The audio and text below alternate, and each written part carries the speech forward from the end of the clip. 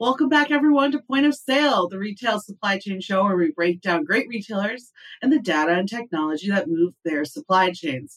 We've got a good show for you today. Wonderful guest as well as we dive into the world of international retailers and e-commerce and how to grow the technology behind growing into different markets across the world, and more importantly, working with vendors across the world as well. And speaking of, I have a really good case study for us to dive into today. In the past, we talked about a lot of the technology behind DoorDash and what's brought their exposure into the market and explosion in taking over on-demand delivery. Today, I figured let's start with a retailer, in a way, more of a convenience retailer who's looking to emerge more in the e-commerce market. And for everyone who's a fan of Slurpees, which I will judge anyone who is not, the good old 7-Eleven. Now, we all know 7-Eleven is one of our favorite convenience stores. Once a year, they allow us to go into their four walls with any type of container whatsoever and fill it up with as much Slurpee as we want to. And every once in a while on 7-Eleven in July, we get a chance to get a free Slurpee. But I think what a lot of people don't realize is the growth and the expansion of 7-Eleven over the upcoming past years. Right now, there's about 77,000 different 7-Eleven stores across 18 countries, not just here in the U.S., many over in Asia and Latin America as well.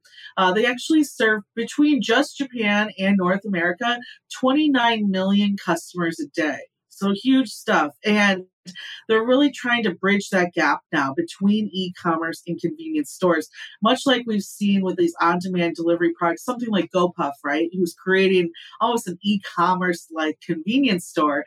7-Eleven's looking to compete with that. They're not going anywhere, and they've made the investments in the partnerships in order to do so. And one in particular I've noticed, Speedway. It's a gas station chain that many know about, one of my favorites as well, who actually always had slushies and Slurpees as well.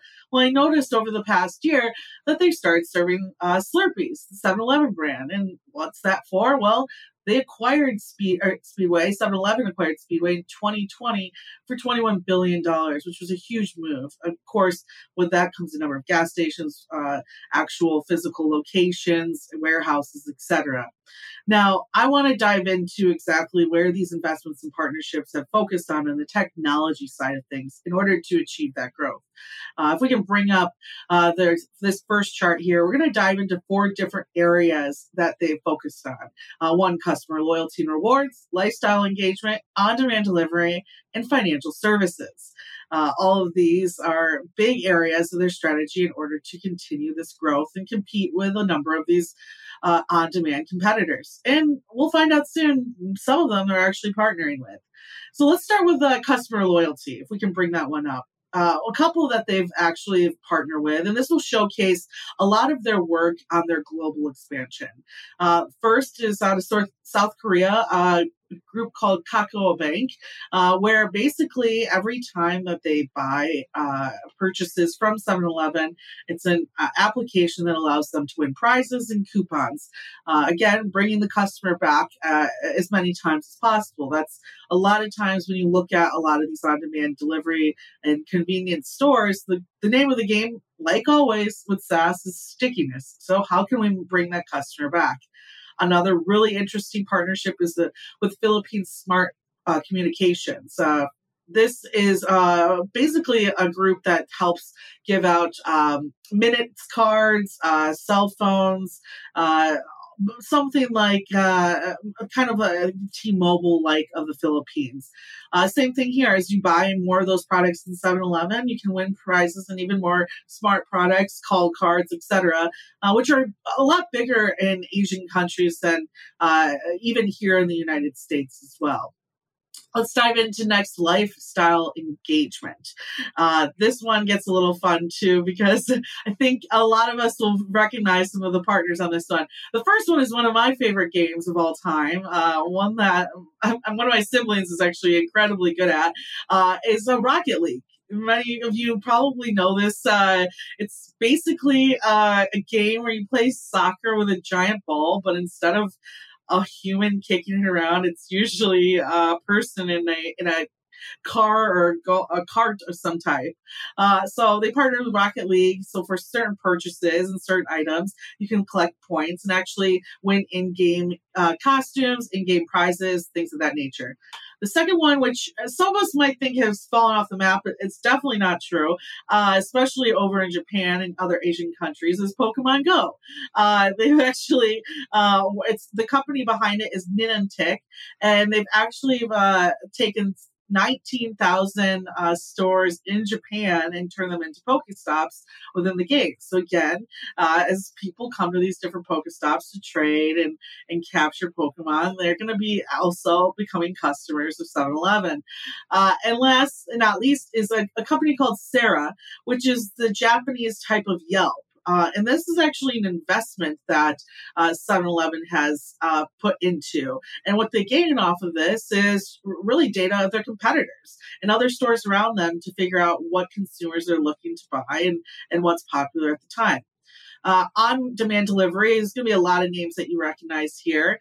If you pull this one up, the biggest partners out there are Grubhub, Postmates, DoorDash, Instacart, and Drizzly, which is more of an on-demand alcohol delivery program.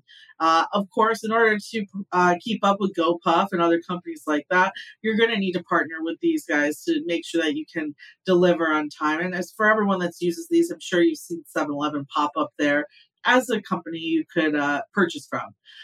There's also Nuro. We've wrote about Nuro a number of times at FreightWaves. They are a robotics company that's delivered for companies like Domino's. And they started serving California customers with Nuro in 2021. And then an investment as well in Serve Robotics. So 7-Eleven Ventures, well, actually 7 Ventures is 7-Eleven's VC arm.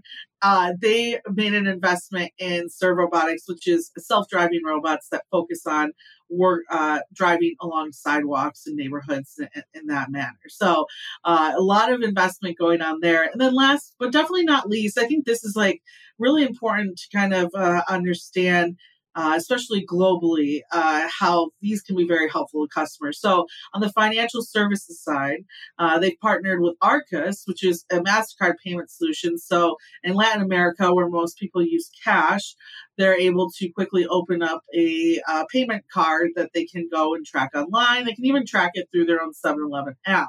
They've also partnered with Shopee in Malaysia, which is a mobile wallet. So much like Apple Pay, they can just go into a 7-Eleven and go ahead and pay that through their mobile phone. And then in Thailand, they've also partnered with Siam Commercial Bank, which actually lets users open up a savings account in 7-Eleven, right? So I'm over here just assuming I can get a decent slice of pizza at 1 o'clock in the morning and a Slurpee. But in other locations, 7-Eleven is serving almost like a bank for a lot of its customers. And then a couple areas that aren't on this list as well is a lot to do with more of the environmental side. So they've also partnered with P&G in order to start putting EV fast chargers in their stores or outside their stores in their parking lots. And they partnered with Honeywell to make sure that they're upgrading all their refrigerated systems to save as much energy as possible. And those are just really a couple of key areas environmentally that they're focused on. But it shows you the work that 7-Eleven is putting in to make sure that they are one of the top convenience stores, stay one of the top convenience stores, and continue to compete with a lot of the technology and on-demand delivery systems we see today.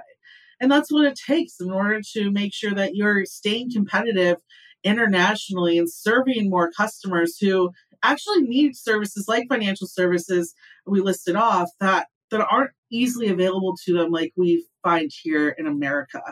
And speaking of international growth and being able to help e-commerce companies expand and sell in different areas, our guest today is one that can dive into this for us as well.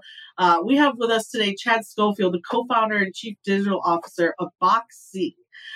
Chad, how are you doing today? Good. How are you? I'm doing well. Excited to have you here, and really excited to introduce Boxy to our community. Can you tell us a little bit more about your past in logistics and really why you founded Boxy to begin with?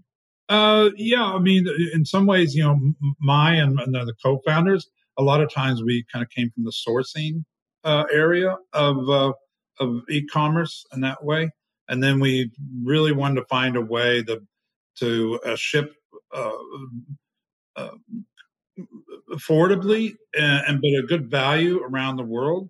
And so we ended up creating Box C, which is really what we call ourselves a e-commerce logistics management platform, and that gives the ability to kind of pull together last mile carriers from around the world and connect all the pieces to first mile carriers around the world, allow e-commerce retailers to ship direct to customers anywhere. I love that. And I guess while you're creating Boxy, what were some of the biggest issues that you saw with technology available out there today that was maybe slowing down the ability for e-commerce retailers to expand to customers across the world? Yeah, I think that there's really two areas in there when it comes to e-commerce. One is it's just very intimidating and confusing to most e-commerce retailers about duties and taxes and regulations and how do I just keep track of this? I just don't understand it, or it's just too complicated. So many times you will have e-commerce retailers just not do it, and if they do, it's we just do it and we'll just throw it in the post and be done with it. And then another part of that is it's weren't a really lot of good options. There's a postal option, and then there's more like the integrators, Express and those options. So there wasn't anything able to take advantage of what's out there, but it's somewhat fragmented. So this, we kind of gave the ability to create a shipping route between two countries using different last mile carriers, middle mile, first mile, and allowed that to be much more affordable and sustainable for a retailer to ship internationally. Yeah, it's funny. I was just thinking on top of my head, my first instinct would just go to maybe UPS and FedEx and ship that out. But imagine having hundreds of customers and having to label all those yourself, and it would be quite. And then and the customer service of it, right? Like being able to actually showcase when it's going to deliver, problem solving if it's not there, can be an enormous headache. How I guess when you're working with some of your new customers or sellers that are just starting to see some real growth within their own e-commerce experience, their stores or whatever they're selling, what issues tend to arise, especially when it comes to dealing with the last mile delivery and making sure it actually ends up on someone's doorstep in another country? Well, a lot of that is we keep, our platform keeps control of that, gives you control over what last mile carrier it is. It's also, it uses the last mile carrier's tracking number. So as far as a consumer is concerned, they're getting, other than the time frame being a little bit longer than normal, they're getting pretty much a local experience with the shipping, because it's a familiar local shipper to them, last mile carrier. And then also, our platform's used by, airlines, freight forwarders, um, uh, postal operators to also kind of create their own and better service to ship around the world. So many times it's not just e-commerce e-commerce retailers. It's many times companies that are in the logistics industry but don't have the technology or the capabilities, to easily get into e-commerce side of it. So they can leverage a lot of their existing infrastructure to take advantage of that. And like an airline already has air freight capacity, and they can just pretty quickly be ready to go and deliver for e-commerce retailers wherever they're located and around the world. That's awesome. So you're almost allowing logistics providers to add a whole new value set to their offerings without having to make that huge tech investment. So it's, I'm sure, very helpful, especially now as logistics providers probably trying to find or at least dig their way into the e-commerce network a little bit more. Yeah, we're excellent. We're a gateway drug into the e-commerce shipping business for logistics providers. I love that. Yeah. So it makes it very easy for them. Like, as I described the e-commerce retailer's experience, that passes on to them. So they can offer that same experience to their customers and their clients. So they don't really have to worry about all these things. We kind of abstract all that out. I'm wondering from your experience as well in this industry, kind of like zooming out a little bit more, for many of these like large retailers, we've seen them canceling a number of their shipments due to a lot of their inventory still being here available in the U.S. and having troubles getting that off the shelves. Have you seen this with any of even within your customers, and how do you help them avoid making these decisions that could lead to this excess inventory situation? Well, that's really a lot of our customers from the e-commerce retailers were somewhat very well placed when everything started becoming congested and then too much inventory, all the upsets. Because many times we have a lot of customers that are fulfilling in China or Vietnam or directly, close to the manufacturer. So then shipping direct to consumer from there rather than importing it to the US or into Europe and then distributing it, doing e-commerce shipping. So they don't have to keep a lot of inventory on hand, and so they can move pretty quickly. Adjust for any changes in slower sales or bypass, congestion. And we had we picked up a lot of business from companies that especially last peak season, holiday season. There was a lot of companies that just decided to ship directly to consumer from China, rather because they could not get inventory into the U.S. to put in the warehouses to hit, peak season, holiday season. So they were able to bypass that. So it gave them a lot of agility and flexibility to deal with anything like that. On that note, especially agility and dealing internationally, many companies, if there's some type of global tension, like the pandemic or the Russia-Ukraine conflict we're currently seeing, or some type of global tension that may push a retailer or e-commerce provider to change where they're supplying or getting their supplies, is how can technology help them build a more agile supply chain? And do you see a number of customers at this time looking for different international suppliers and in order to maintain their growth that they've achieved, especially in the e-commerce network, right, over the last couple of years?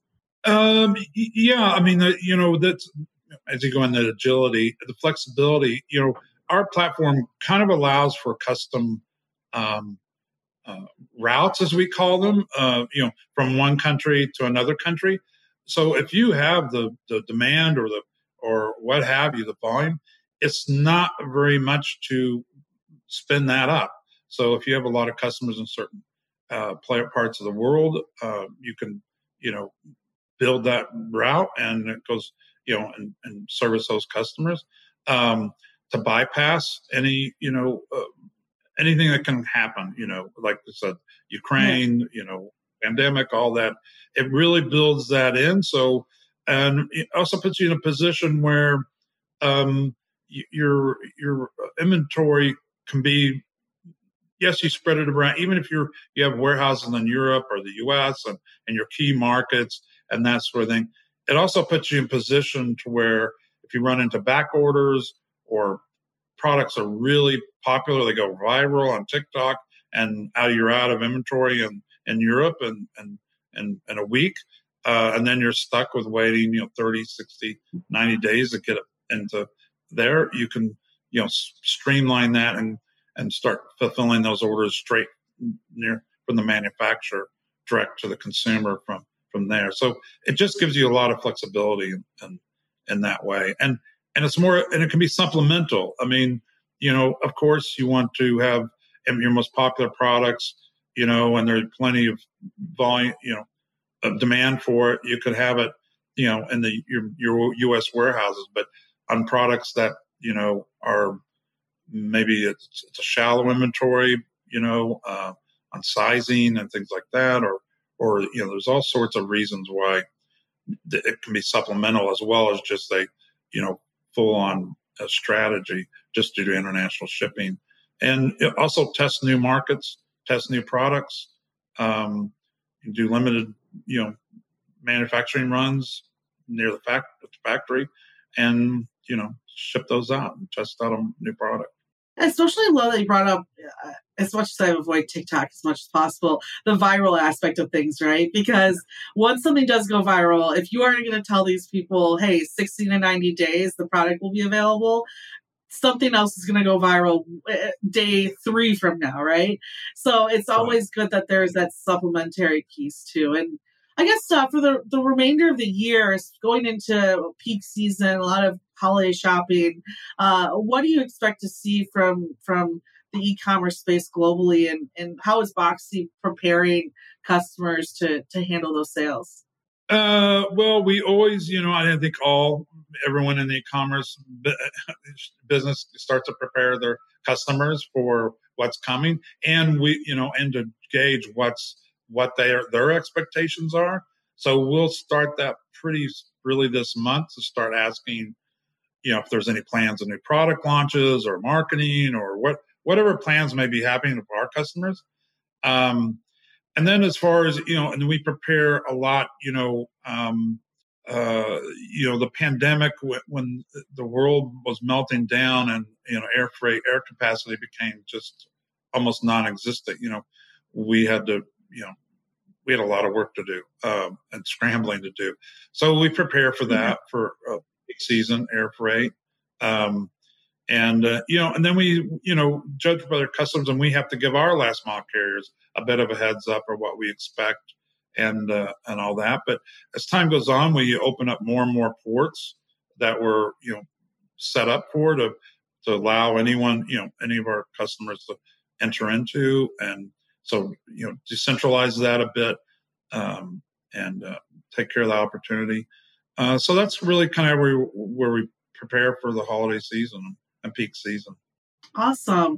Well, to wrap this up really quick, Chad, as a new guest of the show, I like to play a quick game with everyone.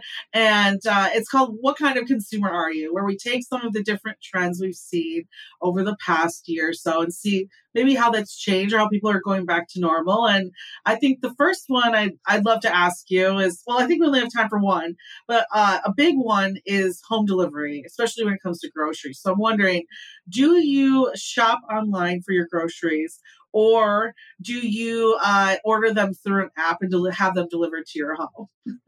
So I go to the grocery store. I used to shop online and have it delivered when I was, but now I've moved to the grocery store. Yeah. I will say slowly I've gotten back to the grocery store too. Well, hey, Chad, where can people go and learn more about Boxy and reach out to you as well? Boxy.com, BOXC, as in Chad, .com. And you'll get a lot of, there you can reach out and contact us and get a lot of more information. I love that. And we'll make sure to share that as well. And thank you so much, Chad, for coming on. We'll have to have you on again soon as you start to grow, especially after the peak season. Let's see how that goes. Yeah, we can give you a post-mortem nice review. or something. Not yes. What's that, a prologue? Yeah. Yes, exactly. Love it. Thanks so much, Chad. And for everyone out there today, remember that we are not just a show, not a podcast. We are a community, and we do have a bi-weekly newsletter. So make sure you go to freightwaves.com, click on newsletters, and sign up for our newsletter today. Other than that, thank you everyone for listening. And I won't see you next week because we do have a summit, but I'll talk to you here in a couple weeks from now. Enjoy your Labor Day weekend, and I'll talk to you soon.